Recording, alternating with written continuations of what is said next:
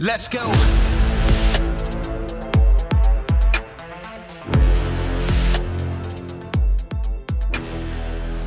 Welcome to Citizen. We've got a special guest today, former Green Beret Zach Garner. How's it going?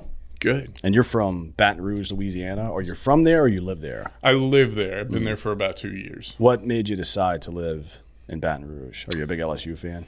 No, I live about half a mile from campus, so I guess I am by proxy now. But that's a good campus to party on because all the tailgates are literally adjacent to the stadium, which is not the case in a lot of places. Right.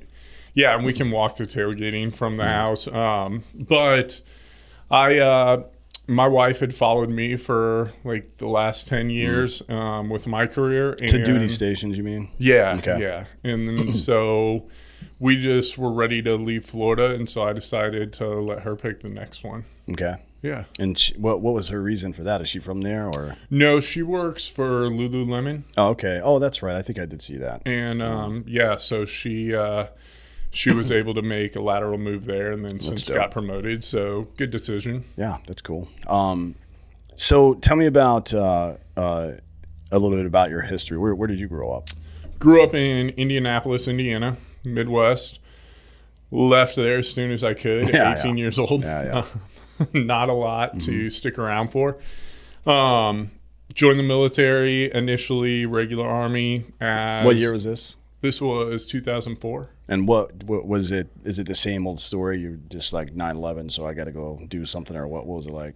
It was a way out of Indiana, to be honest.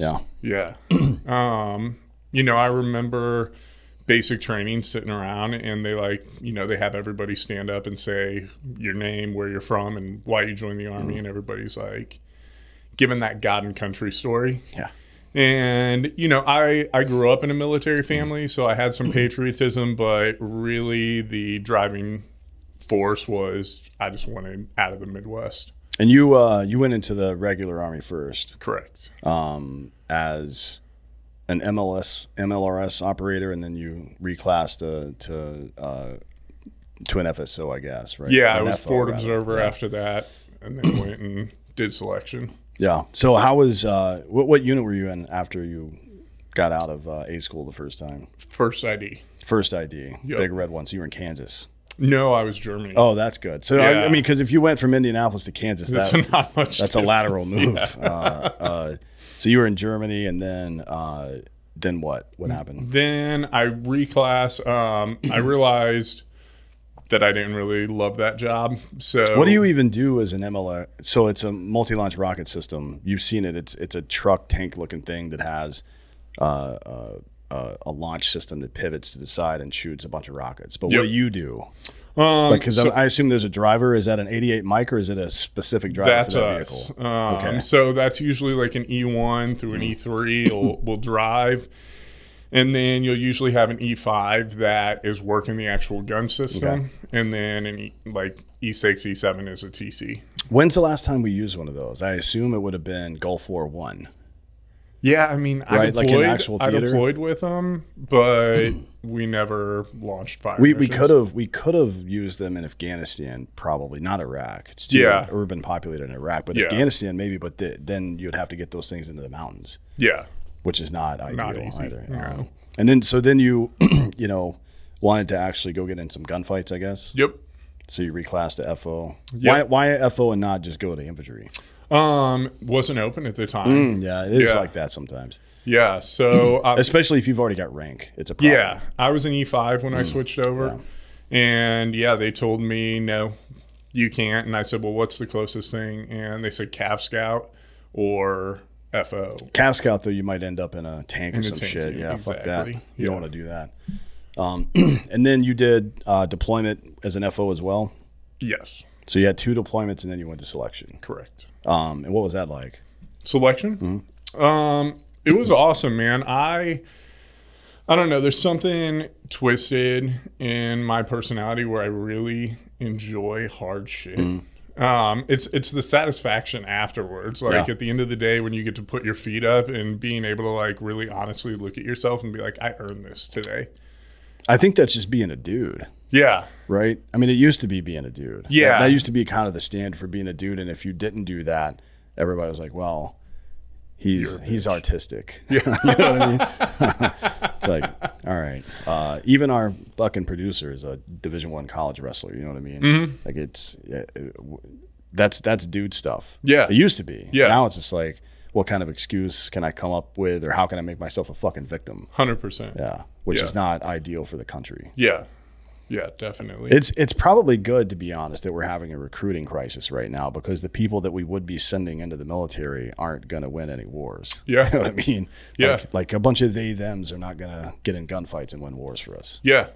No, I my peer group now is getting towards the end of their career, getting ready to retire, E8s and E9s, and they tell me, they're like, you got out at the right time. When did you get out? I got out in 2015. Okay. Yeah.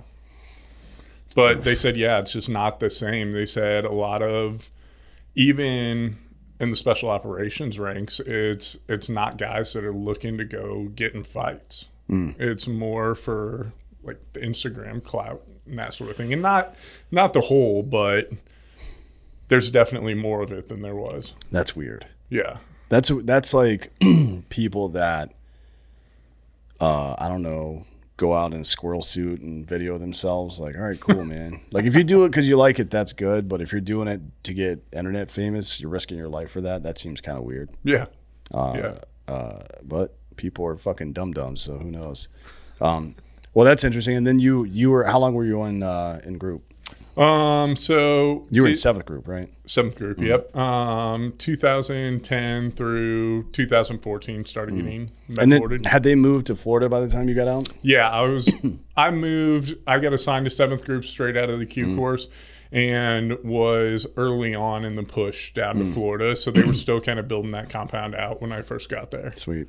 Yeah, that's probably better than being at the flagpole with everybody, with Swick and JSOC and everybody else around. That sucked. Yeah, definitely.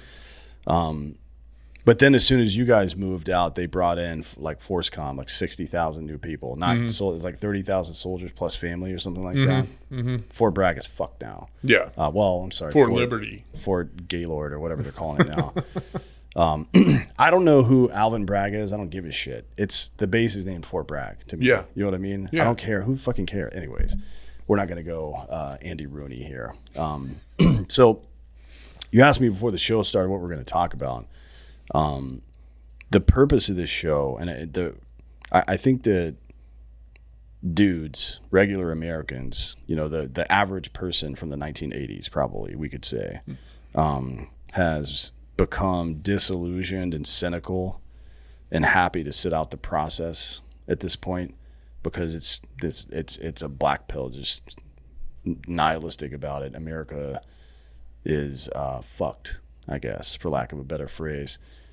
But the purpose of this show, the reason I call it Citizen, is because my premise is you can bitch and moan about your rights and stand around and wait for somebody to secure them for you, and you will be a subject under their rule, because they'll get to determine the rights, right? This idea, and you see this from the left a lot, they think that the Constitution or the government confers rights onto people instead of just illustrating what they are and limiting the government's power. Or you can secure your rights personally by performing the responsibilities required of you to do so, and that's what makes you a citizen. That's the dictionary definition of a citizen, a person with the rights and responsibilities for being part of a state.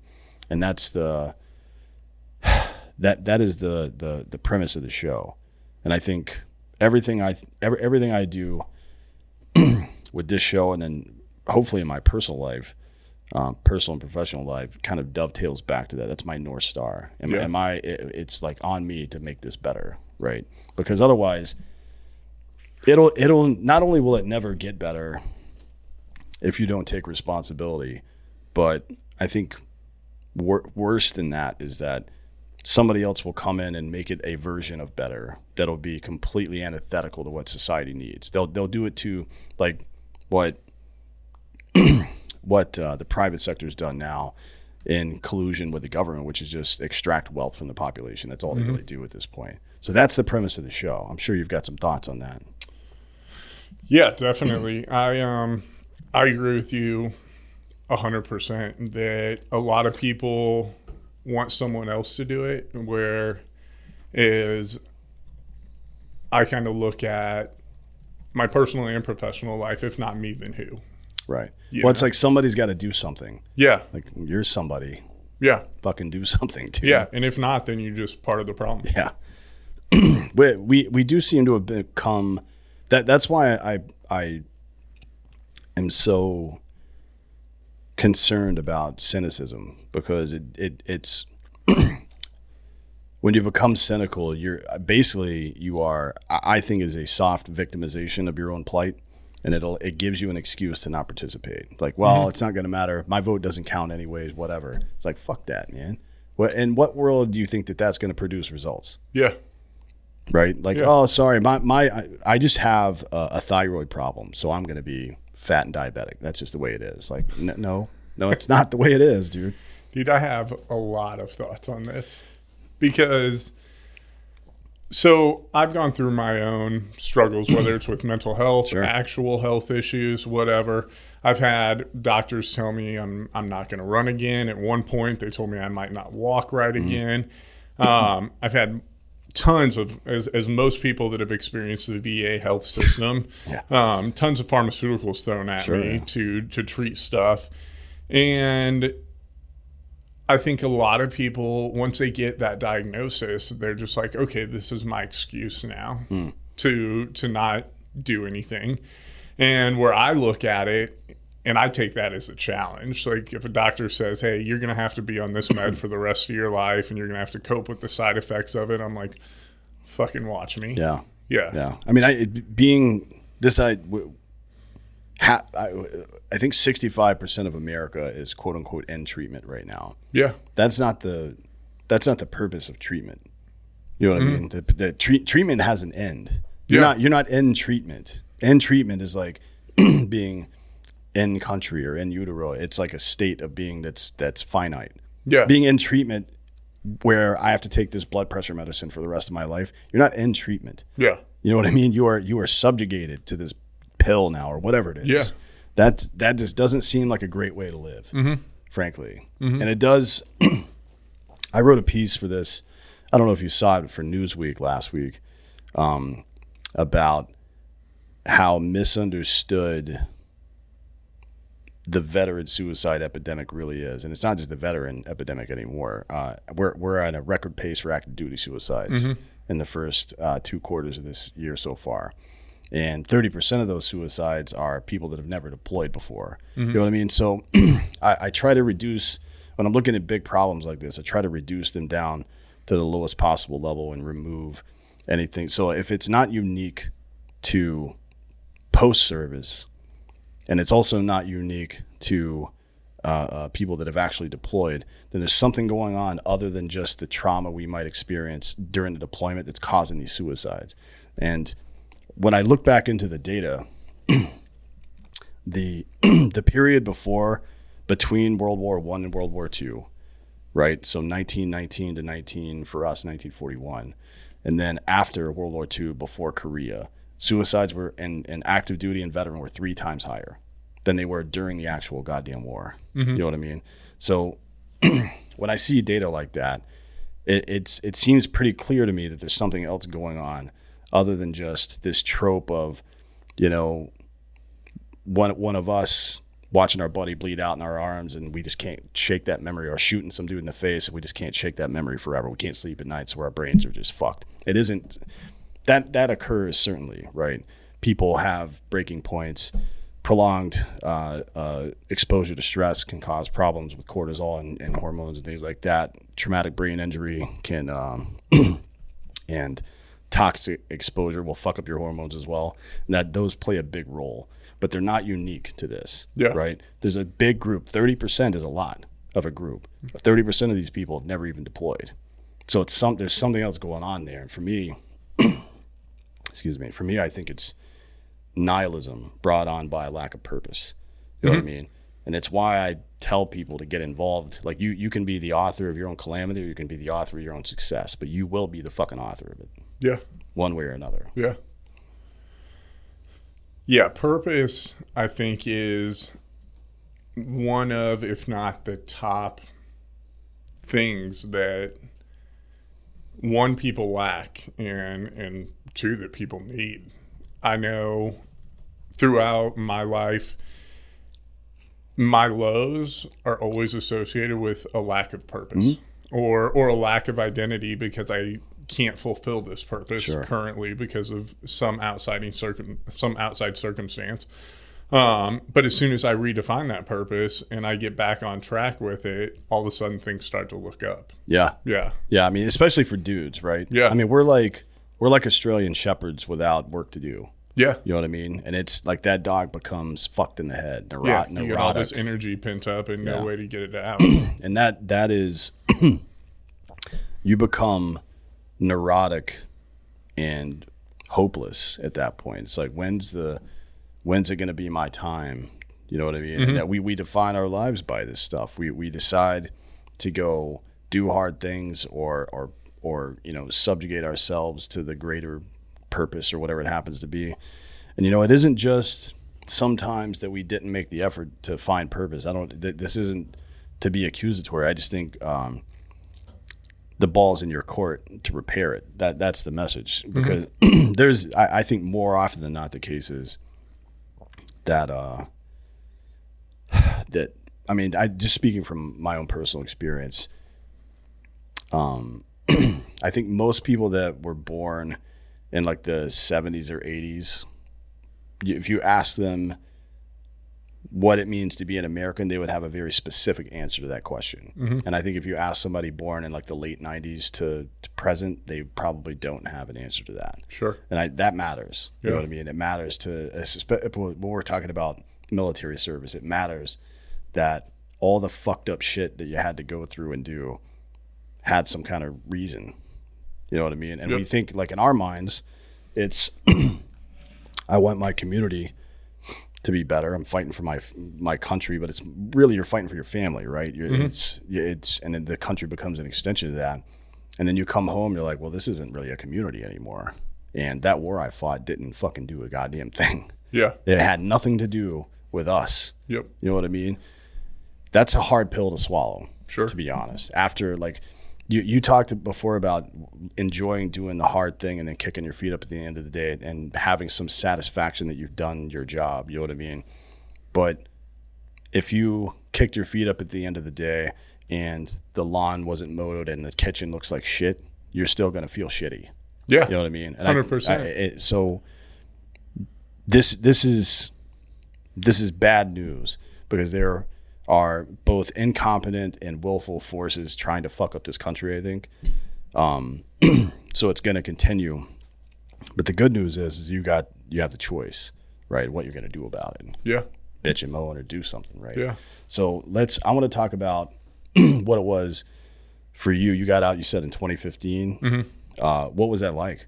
Because you had been operating at a pretty high tempo for a while. Sure. And then all of a sudden you come back to reality and it's like, oh, this is, I imagine if you were like any of us, America looked foreign to you to some degree. Yeah. Right. Yeah. And, for lack of a better term, the whole civilian side of the house was unknown to me since I was 18 years old, And so I actually took like a really drastic career change afterwards. The first job I had was actually working for Lululemon.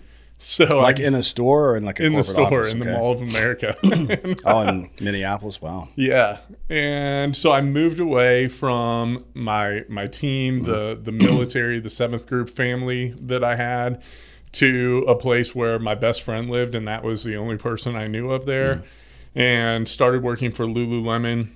And yeah, I realized very quickly that it wasn't for me. Sure. Just very different cultures. So I think I made it about 5 months, and that's longer than I would have made. Yeah, certainly. I offended a few people with things I would say and how I would conduct myself, and got a few talkings to. And finally, I was just like, you know what? I don't think this is for me anymore. No. So I was kind of caught without a purpose after that. And, Lululemon wasn't really a purpose anyways. It was just like a paycheck to keep things afloat until I figured it out. But I had started to notice some things that really bothered me about that transition out of the Army. And the biggest one was, so I got med boarded out because of a TBI that I sustained in 2013 that I developed epilepsy from. Okay.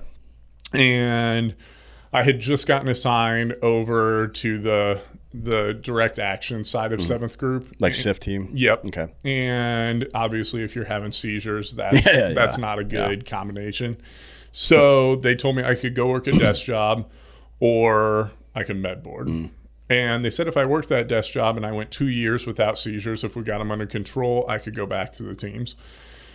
So I tried it for a little bit, and after about 6 months, we still hadn't figured out what pharmaceutical concoction was going to control my seizures. And every time I had one, that 2-year mark would get restarted. Oh, shit. So after about 6 months, I was just like, I'm ready to figure out what's next because I'm just sitting stagnant. And so I got out. And we had figured out what medications were going to work, but with that, there were some major side effects. And the biggest one was the drug that works for me was called Keppra, and it caused psychosis in people. And if you have TBIs, PTSD, anything like that, it's just going to exacerbate that even worse. So it got to the point where I was like, I'm going to kill somebody or I'm going to kill myself because it made me super angry all the time. And their answer then was, okay, well, we'll put you on some benzos to calm you down. And then you're like, well, I feel like a zombie all the time. Well, here's some Adderall to pick you up during the day and then take the benzos at nighttime. So you're basically like a 1950s housewife at that point. Yeah, exactly. You just got to add a glass of red wine in the evenings. Yeah. So, after a couple months, I was like, this isn't going to fucking work. And I told the docs, I said, I would rather have seizures than go through this. So I'm not taking them anymore. And I had a non-VA doc consult with me about pharmaceutical cannabis. And he said, I think we have some strains that would work with your seizures. And I think you would be able to get off all your medications if you did it. So I started doing the research and went down that road, and turns out it worked. And I weaned myself off the seizure meds, and once those were gone, I didn't need the other ones anymore. Yeah. And so I realized... And how long did that take?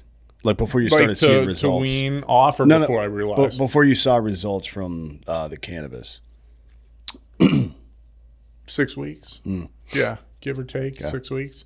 Within 6 weeks, I was off all pharmaceutical meds and just using a CBD tincture that was targeted for epilepsy.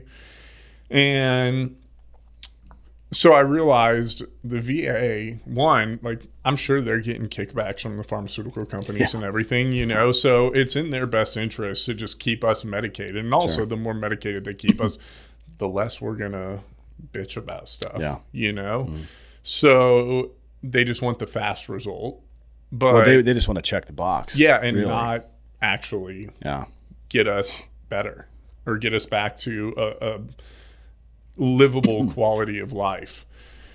So the other thing that always helped me from an anxiety standpoint or depression or whatever is physical activity. And I love burning cortisol is what it is. Yeah, right? Absolutely. And by the way,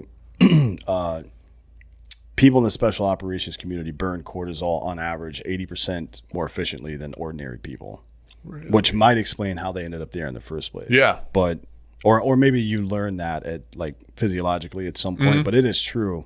None of these, if any of your shit is mood or anxiety related or anything like that, it will not, no matter what you take or what you do, it's not going to operate at peak efficiency unless there's physical activity involved. That's how your body works. Yeah, makes sense. This episode of Citizen is brought to you by Black Rifle Coffee Company. Join the Black Rifle Coffee Club and get fresh roasted freedom delivered straight to your door. Black Rifle Coffee Company is veteran operated and supports America's military, law enforcement, and first responders. Get premium coffee delivered every month. Choose your favorite roast, rounds, and delivery schedule anytime you like. Members also get free shipping and access to exclusive partner discounts. The best value you're going to get from Black Rifle Coffee is the Coffee Club. As again, you can choose the roast, whether you're like light, dark, or medium. You can choose the texture. You can choose whether you want ground coffee, whether you want to grind it yourself and get whole bean, or if you use a Keurig and you want the coffee rounds, and the delivery schedule with a wide array of options for that. Get 20% off your first order with the code CITIZEN. So go to blackriflecoffee.com, sign up for the coffee club, use the code CITIZEN, and get 20% off your first order. This episode of Citizen is also brought to you by ghostbed.com/Drinking Bros. Right now, Ghostbed is offering 40% off Ghostbed bundles where you get a mattress and an adjustable base. For everything else, 30% off if you use the code Drinking Bros at ghostbed.com/Drinking Bros. If you get the 40% off deal, if you use the 40% off bundle deal, you're going to get a mattress and all your stuff, your base, your sheets, your pillows, all this stuff for about $30 to $35 a month. They've got a 0 down, 0% financing plan for up to 60 months, 60 months. That's 5 years, about the lifespan of the average bed. So it works out great for you, works out great for the company. So go check it out. Go to ghostbed.com/Drinking Bros. Whether you're in the market for a bed, an adjustable base, whether you just need sheets or pillows or any of that stuff, they got the best. The mattress protector, the weighted blanket. They have everything you need there. 30% off everything. Use the code Drinking Bros at ghostbed.com/Drinking Bros. Or if you need that adjustable base as well and the mattress, get the bundle and everything else you add onto that deal is 40% off. So I have always been a big cyclist, and I love being outdoors. So I decided, you know what, I'm going to ride a bicycle across the country from first group to seventh group and pass through 10th, 5th, and 3rd on the way also. That's definitely the long way. Yeah, it was kind of zigzagged across the U.S. because I also had to stop in Dallas because the nonprofit I was raising money for. That's got to be like 4,500 miles, 5,500 right? Oh, my total. God. Yeah.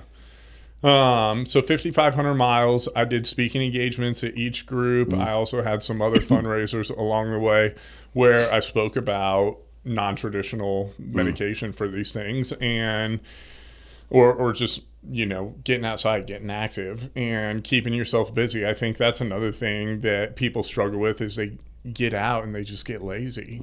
And so they just sit and then things just build in your head and you have no outlet for that. Yeah. So yeah, I just got out and I started talking about these things, and that became my new purpose, was trying to wake up as many people as I can to not just take what this doctor says and go execute it, but to actually find what works for you. Sure. Yeah. Yeah. I mean, like diet medicine is very personal. There are some things that work. Analgesics work to dull pain receptors for pretty much everybody, but as far as treatment for it, for serious stuff, it's going to be a little bit different for everybody. Sure. So what was the time period between when you got out and when you started doing this stuff? Like, how long was it? About a year. Oh, so that's pretty quick though. Yeah. I mean, considering, because I when I got out in late 2010, I just kind of, I don't know, I did shit that made sense to me, which is, you know, I worked in private, I did bodyguard work for a while. Then I did some high, like risk management for Gap and Wells Fargo and people like that. Yep. So, I mean, it was a good job to have, paid well. But I didn't give a shit about any of it. I went back to that later. Yeah. Yeah. I just couldn't, sitting in rooms, hearing people talk about this and that, and it's like, this is fucking stupid. Like, I don't give a shit about protecting some banker from people that he probably ripped off. Like, I've worked for assholes enough in my life, I'm not going to do that anymore. Yeah, sometimes, at least in my experience with some of the people that I've done protection work for, you look at them and you're like, you kind of deserve to get your ass kicked. Yeah, it's like, if he doesn't get you, I might on the way out. Yeah. You know what I mean? But I couldn't.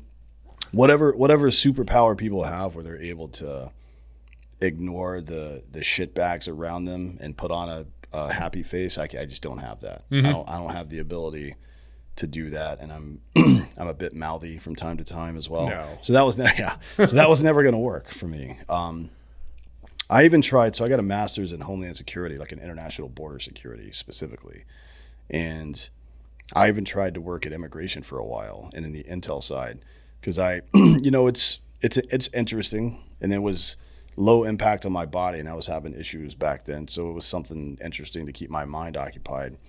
But, it's the government. So I build these targeting packages, and ICE looks at them like, sweet, great work, but we can't prosecute this because, Obama's in office and he's not going to let us. I'm like, sweet. So what the fuck am I doing here? Mm-hmm. You know what I mean? And it was like it was almost like a replay. I remember after the first week that I was in Baghdad, I'm like, this is fucking stupid. We're not doing anything here. All we're doing is blowing shit up and then rebuilding it. Yep. And they hate us, and they're just going to steal from each other and kill each other, and then we're going to leave, and they're going to blow this whole fucking place up.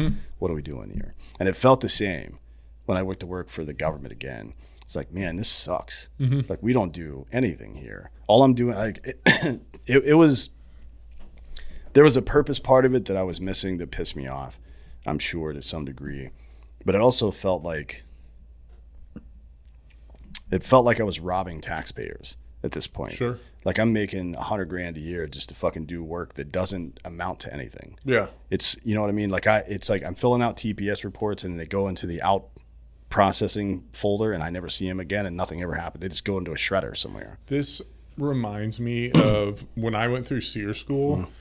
One of the ways that you kept from getting fucked with was there were these little rooms that you'd sweep out. And I mean, for like 12 hours, I would sweep this room out, and then I'd walk outside, and as I was walking back in, I'd act like I tripped and kick a bunch of rocks in there just so I would have to go back in and sweep it out. Yeah. And I would do that over and over for 12 hours just so that it looked busy. Yeah. And I feel like that's...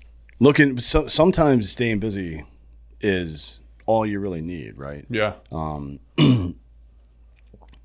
But at some point, you do have to find something that really matters to you, I think. I think a good way to think about it is to try to find where stuff that you care about, whether it makes you happy or pisses you off, intersects with the needs of society in some way or your Absolutely. community, right? So, like, I don't like injustice, so I'm going to go find some justice for people, right? Or whatever the case is. I think that's probably a good way to start. But I don't know, man. I mean, I kind of lucked into it to some degree because my JTAC was, when I was deployed, was Jared Taylor from Black Rifle. He and I have been friends since like 2006. So he just hit me up one day when I was working at Homeland Security. He was like, you should just come work for Black Rifle. I'm like, I don't know anything about coffee, dude. He goes, yeah, but you're doing like big data intelligence. That's marketing. You know what I mean? It's the same thing. Sure. I'll show you when you get here. I'm like, all right, whatever. So I just left and went to work for them, kind of sight unseen. So I think I'm kind of fortunate in that regard. Not everybody's going to have a friend that started a fucking $1 billion company, Right. that you can go fucking work for a while and then, figure out what you're going to do. I think it's a lot harder for most people because they've got a wife and kids that they have to provide for. It's like, well, I don't have the luxury of taking time off right now to figure some shit out. You just got to keep moving, and then figure it out on the fly. It's not easy, man. Yeah.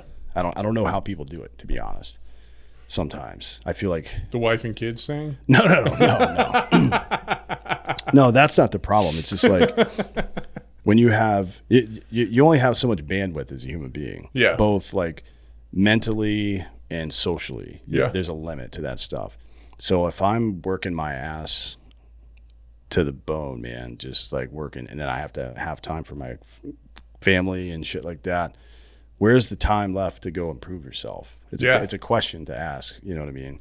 And I think that's one of the ways that we've got to get better at helping people that are coming out of these situations. It isn't enough to, like, I'm tired of the platitudes, like, oh, I support the troops and blah, blah, blah. Like, that doesn't mean shit. I don't want to hear that. And I also don't want to be coddled.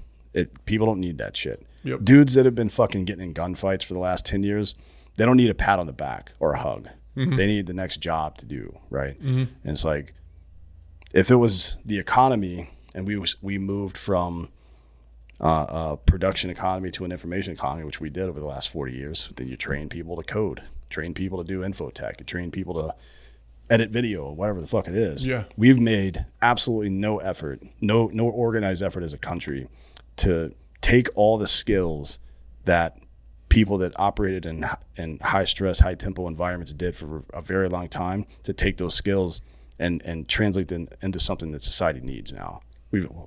no one has even attempted to do that. Yeah. Right. And it makes me very angry that that's not happened, because it seems very obvious that that's what should happen. Sure. But what's that look like? I think about, remember the Boys and Girls Club of America? Mm-hmm.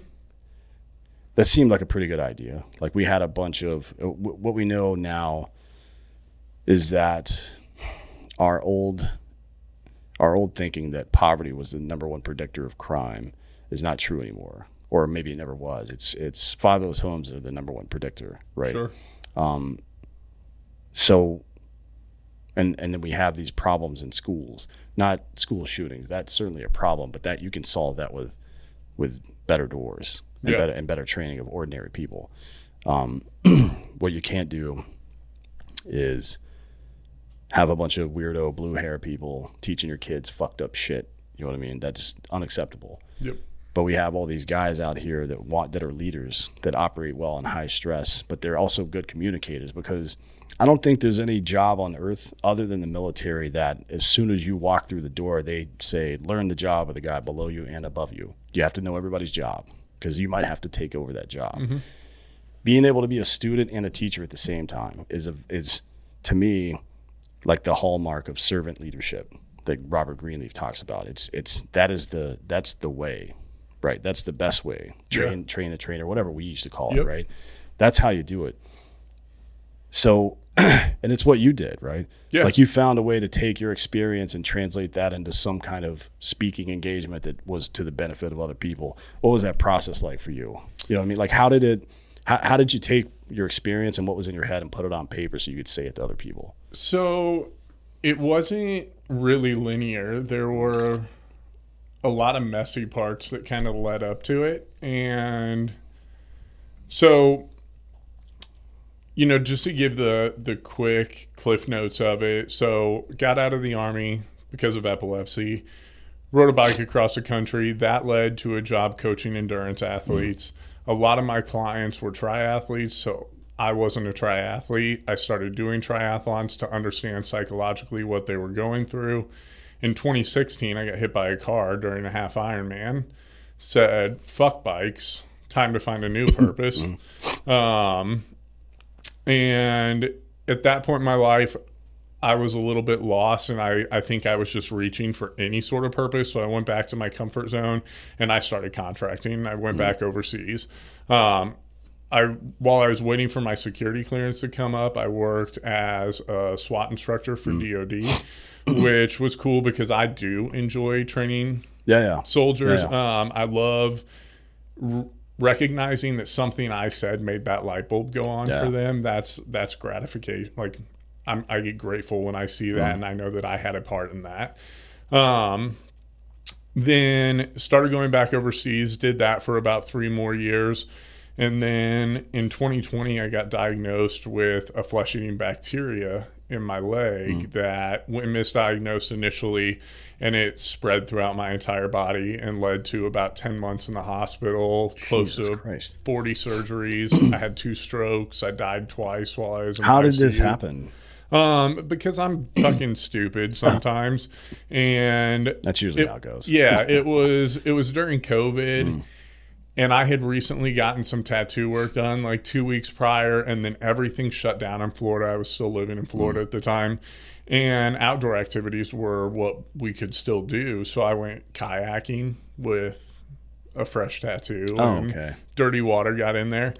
I didn't think that one through, but that turned into the next 10 months in the hospital. And at this point, it wasn't just being in the hospital was bad enough, but it also got to the point where I was bedridden. I don't sit still very well. I want to feel like I earned laying in that bed. So I would get up and walk around the hospital, and I had like open wounds all over my body with wound vacs that I would just like strap them all onto the IV pole and start walking the hallways just to keep some sanity.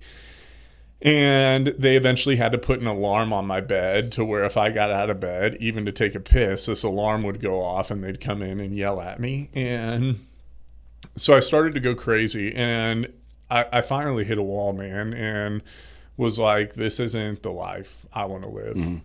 And so I started actively like hoping to die. And everything from cheeking my medication so that I could take it all at once and maybe fall asleep at night and not wake up the next day, to just laying in bed and praying to not wake up the next day. And which it sounds crazy, but like that's kind of where I refound God in my life. And then, it eventually one day it hit me, and I was like, obviously there's a purpose because I can't die. I should have. I should have overdosed. I should have died. I had 2 strokes. I flatlined while I was having a seizure in the hospital. And so I was like, there's got to be something, and I need that purpose. And so I realized that after I got out of the hospital and I started to get healthy, I had a lot of shame about getting to that place in my life. And you mean in the hospital or like mentally? Mentally. Okay, so I had gotten out of the hospital around February of 21. I went in June of 20. February of 21, I got out and I was starting to get healthy. Things were going in the right direction. But I was still struggling a lot mentally because I'd been getting IV opiates around the clock for 8 to 9 months, and then so I was addicted to meds too. Even when I got out, they switched me over to oral, but I was still taking morphine, Dilaudid, Percocet all throughout the day, and there was a lot of shame around that, and then the energy that takes to hide that from everyone else, because when my friends would come visit me, I didn't want them to see that side of me. Right. So I was just fucking exhausted, and I realized, okay, well, I can't die. I'm sick of waking up every morning and being let down that I woke up. So how do I change this?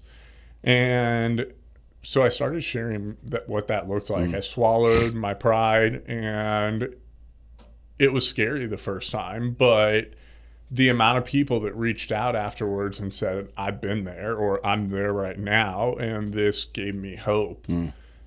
I realized, like, fuck, this is why I'm still here, is because I am able to swallow my pride, not give a fuck if someone changes their opinion of me because I got addicted to meds while I was in the hospital having surgery every 3 or 4 days, then you don't need to be my friend anyways.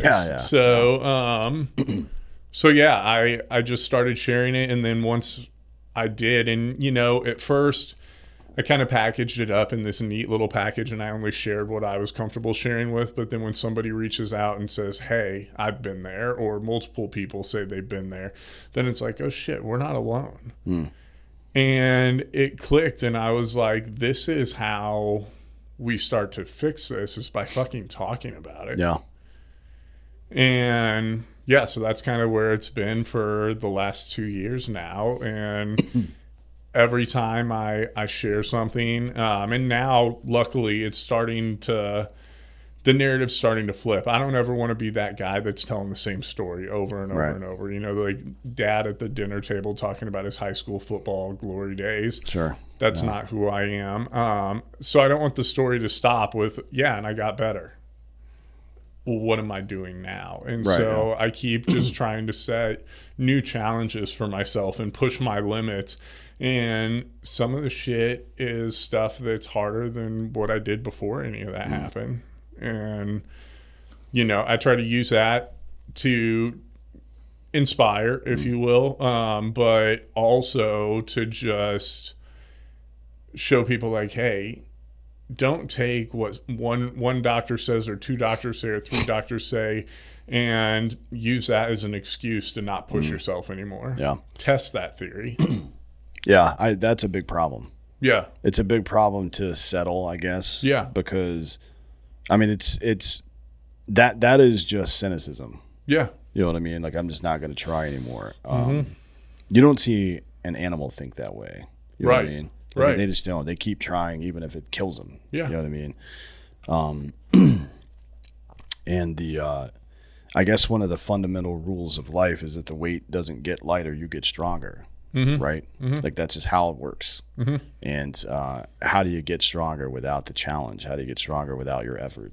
Because, I mean, you can't control what's going to happen to you sometimes. Very, very frequently, actually, you can't control external events. I think Epictetus wrote about this quite a bit in the first century, or I'm sorry, in the second century. That to paraphrase, you can control your effort and your attitude, and that's pretty much it. Yeah. Right. Everything else is circumstance. Who the fuck knows what's going to happen? It might rain today and it might not. You can't control the weather. Yeah. But you can control your effort and your attitude. You can not get cynical about it and put on a fucking raincoat. You know what I mean? Yep. Like you plan for the worst. And that's, I don't think we talk about shame a lot in our community, and I think shame gets a bad rap, but I don't think it's intrinsically bad. And it's a motivational tool, just like anxiety. Anxiety is your brain telling you you're not prepared enough for what you're about to do. Yeah. I'm not prepared. I haven't thought enough about this conversation I need to have, or I'm putting something off that I shouldn't be, or I haven't studied for this test enough, or whatever it is, right? or I haven't trained enough for this event. That's your brain telling you to get the fuck up and go do something. Yep. And shame is your brain telling you you're doing the wrong shit. What you're doing doesn't match your fucking internal moral code. Otherwise, you would feel good about it. So you better correct your behavior. You know what I mean? I think it's important to see shit like that. And then you turn it externally as well. One of the things that's in the citizen literature here is that if you can turn your pain and suffering into empathy for other people, then you can save your life and theirs, right? Because that's how it works. We all kind of, we're cogs in a big machine, societally speaking, and nobody's getting out alive, and nobody is going to succeed without everybody else. It just doesn't work that way, right? That's, if you believe in God, that's how we're designed. If you believe in something else, that is how natural selection works. It doesn't matter what you believe. It is an iron law. That's how it works.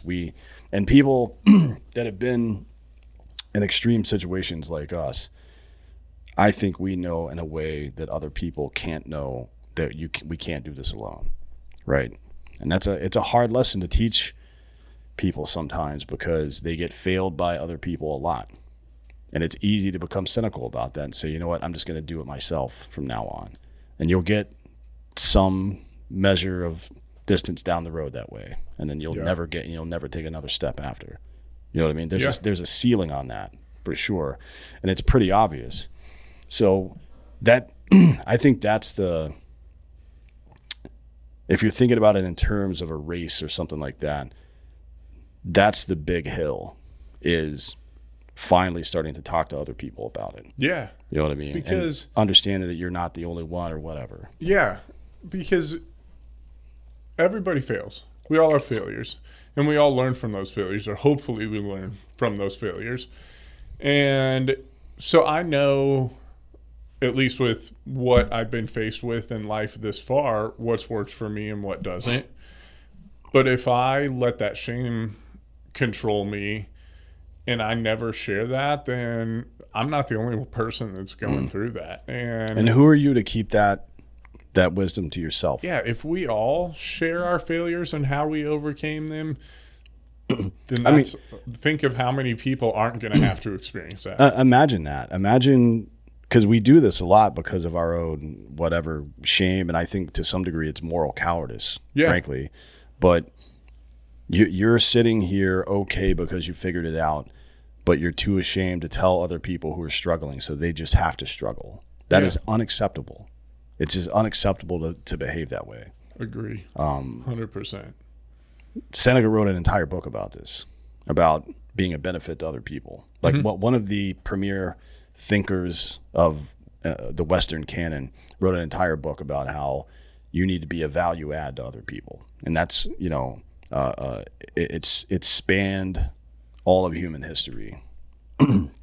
Last century, Gandhi rephrased it and said, if you want to find yourself, lose yourself in the service of others. But the point of it is that every meaningful thing you do in life will be in the service of other people, right? It will never be for yourself. And I don't know people. I don't know people who believe like sincerely believe the opposite. There are a lot of me people out there, but from what I could tell, they're all fucking miserable. Yeah. Right? Because that's not how we're designed. Yeah. That's not how we're built to function. Yeah. You know what I mean? It's like a screw on the ground. It's like that's not doing anything. It's just sitting there. You know what I mean?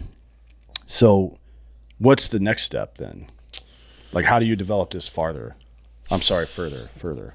So I've been doing throughout 2023 a lot of speaking engagements, everything from graduating college ROTC classes to doing speaking engagements for them. You mean like commencement stuff? Yep, exactly. And passing on kind of my lessons learned from the Army and how that applies to the current situation of the Army. And when I do those, I often consult with some of my peers that are still in, because I got out 8 years ago. Right. And so I want to know from their perspective, hey, what do these young leaders, what does the Army need? What do you need as the battalion sergeant major, the company sergeant major? What needs fixed? And I try to put that out in at an early point in their career in hopes that they take that forward. But then it's also, I'm planning right now to go off and do the hardest physical challenge that I've done or attempted to do yet. And I'll finish it. There's no doubt. There's no other option for me. I'll finish it or I'll die. That's how it's going. What is it? If you could say. It's called the Tour Divide. So it's a mountain bike course that goes from Jasper, Canada, all the way to Antelope Wells, New Mexico, border to border. Shit. Yeah, and along the Continental Divide, mountain bike the whole way. So it starts in 2,700 Banff miles. then, right? What's that? It starts in Banff National Park or whatever the fuck it is up there. I think I've heard of this. Damn, that's something. Yeah. I've been wanting to do it for about 15 years. I saw a documentary on it in like 2012 or something, or 2010. I don't remember.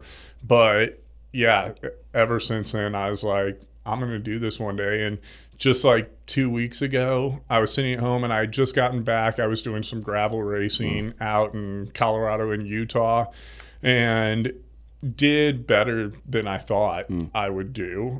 This was the first time I had raced a bicycle since I got hit by a car, because for fucking 7 years I just got the bicycle stopped being therapeutic for me because I would just be too stressed out the whole time, especially riding on the road. And I still don't like riding on the roads. That's why I was doing gravel racing, or I do a lot more mountain biking now. But I realized this was also kind of a test for seeing where my body's at after having 20 surgeries on my left leg, multiple on my left arm, heart surgery. I wanted to see, what am I capable of? I don't even know anymore. And I did better than I thought I would. And so I was sitting at home 2 weeks ago and was like, all right, we need a new physical purpose, a new physical challenge. And I was just like, it's time. Let's fucking do this. And so, yeah, I'm going to take 2024. Everything's going to be centered around training, talking about that. And I've got a nonprofit picked out that works specifically with the more natural treatments for veterans. Non-pharmaceutical. Non-pharmaceutical. They're starting to send people down for the ayahuasca retreats and ibogaine and 5-MeO DMT. Which I've not done those yet, but I really fucking want to. Well, I don't know if I have time today, but I don't have ayahuasca at my house. I have plenty of DMT, though. Sweet. I smoke DMT regularly. Yeah? Yeah, it's good for you. I have a question about that in a second. But yeah, it's the same nonprofit that I raised money for when I did my cross-country ride. Which nonprofit is it? Task Force Dagger. Is that Amber and Marcus Capone's? No, they're Vet Solutions. Oh, that's Vet Solutions. That's right. But I think we have a partnership with them. I think that's who we're working with to send guys down. Don't quote me on that. But I think that's who they're working with for that. But they're very much about the non-pharmaceutical treatments. Sure, and so I really like the direction that they're going, and they have supported me and my family multiple times over the years, and they're great. So I reached out and asked if they'd be interested. We're still in the talking phases of it, but one way or another, even if they decide that, hey, this doesn't fit our brand or whatever you want to call it, I'll find somebody to do it for that aligns with my values.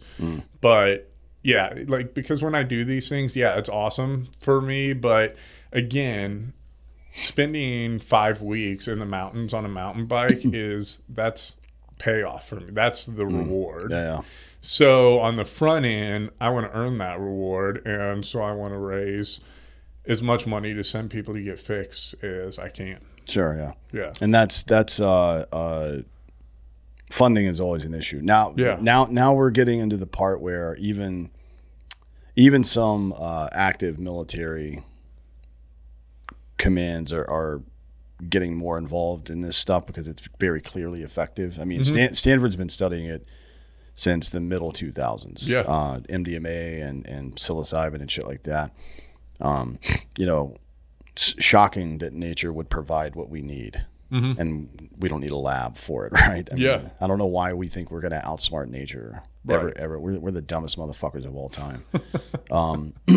But yeah, that's good. Because we can't always make money off nature. Sure, yeah. That's what I remember the first time I ever went on the news. I was on Tucker Carlson's show, and like 2 years ago, it was like, there's a reason that nobody is talking about natural immunity. It's because it's free. Yeah, you know what I mean.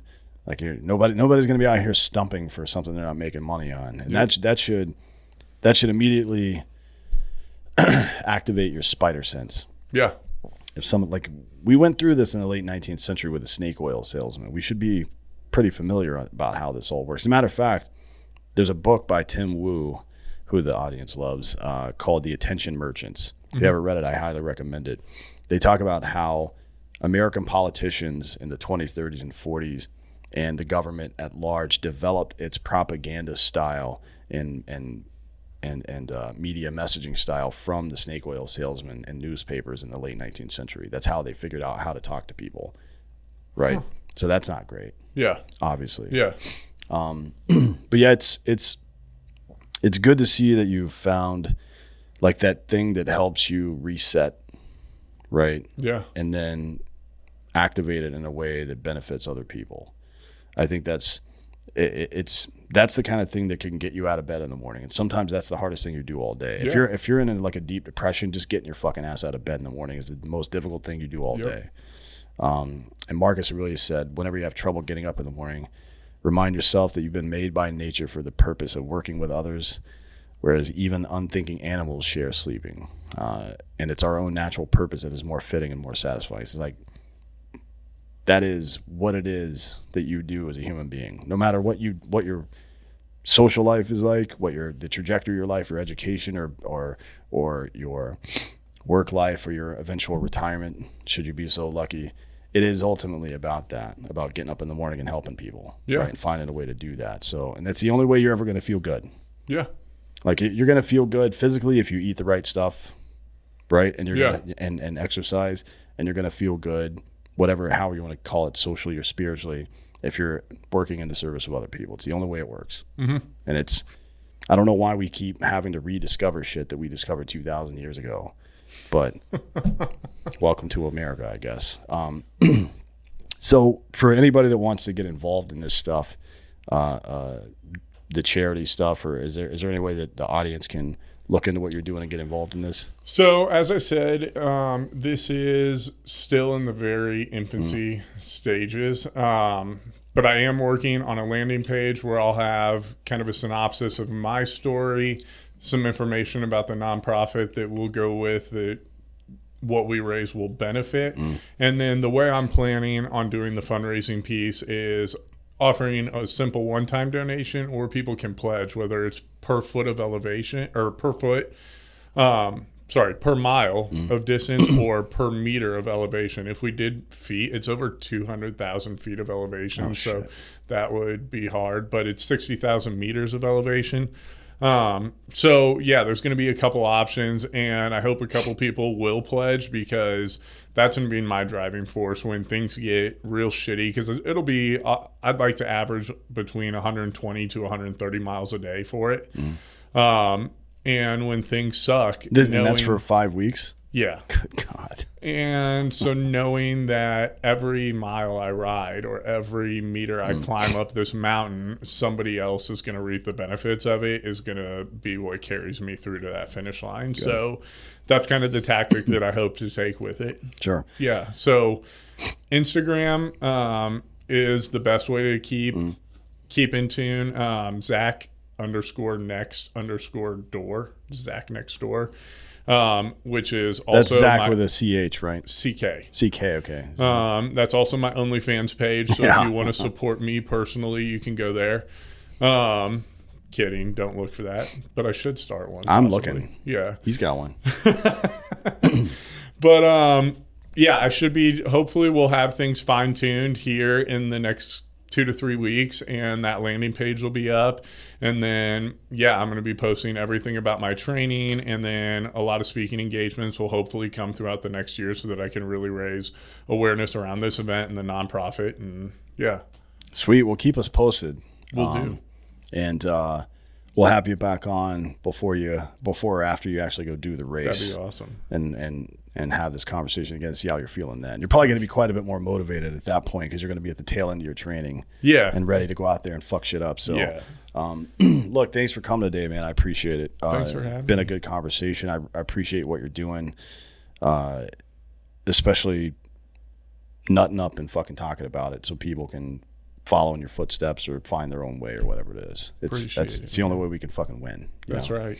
That's right. And thank you all for listening. This has been Citizen. Cashback is not available on gas in New Jersey and Wisconsin. Hey, good morning. You're heading to the airport, right? Yep, thanks for checking. I like the car. How long have you been a rideshare driver? About 3 years now. I really enjoy it. Isn't it hard to make money these days with the price of gas being so high? Not for me. I use Upside, the free app that gives you cash back for every gallon of gas you buy. Wait a minute. Are you saying you actually get real money back when you get gas with the Upside app? Yep, I get real cash back every time I get gas. Does that actually add up to anything? I'll make around $200 to $300. Wow, that's serious extra cash. I'm downloading the Upside app now. Download the free Upside app now to earn real cash back every time you buy gas. Use promo code CAR for an extra 25 cents a gallon bonus on your first tank. You can cash out anytime right to your bank account, PayPal, or a gift card for Amazon and other brands. Just download the free Upside app and use promo code CAR for a 25 cents a gallon bonus on your first tank. That's code CAR. When you visit Arizona, time is measured in moments, not minutes. Like the moment your work stress disappears as you kayak through the canyons. Or the moment you discover the life-changing effects of prickly pear chocolate. But nothing beats the moment you see the Grand Canyon for the very first time. Visit a new state of mind. Learn more at hereyouareaz.com. Everybody in your crew identifies as either Big Mac Burger, McNuggets, or McCrispy Sandwich. But you're the Filet-O-Fish Sandwich all day. That crispy fish, that savory tartar sauce, that melty cheese, that pillowy bun. Yeah, you get it.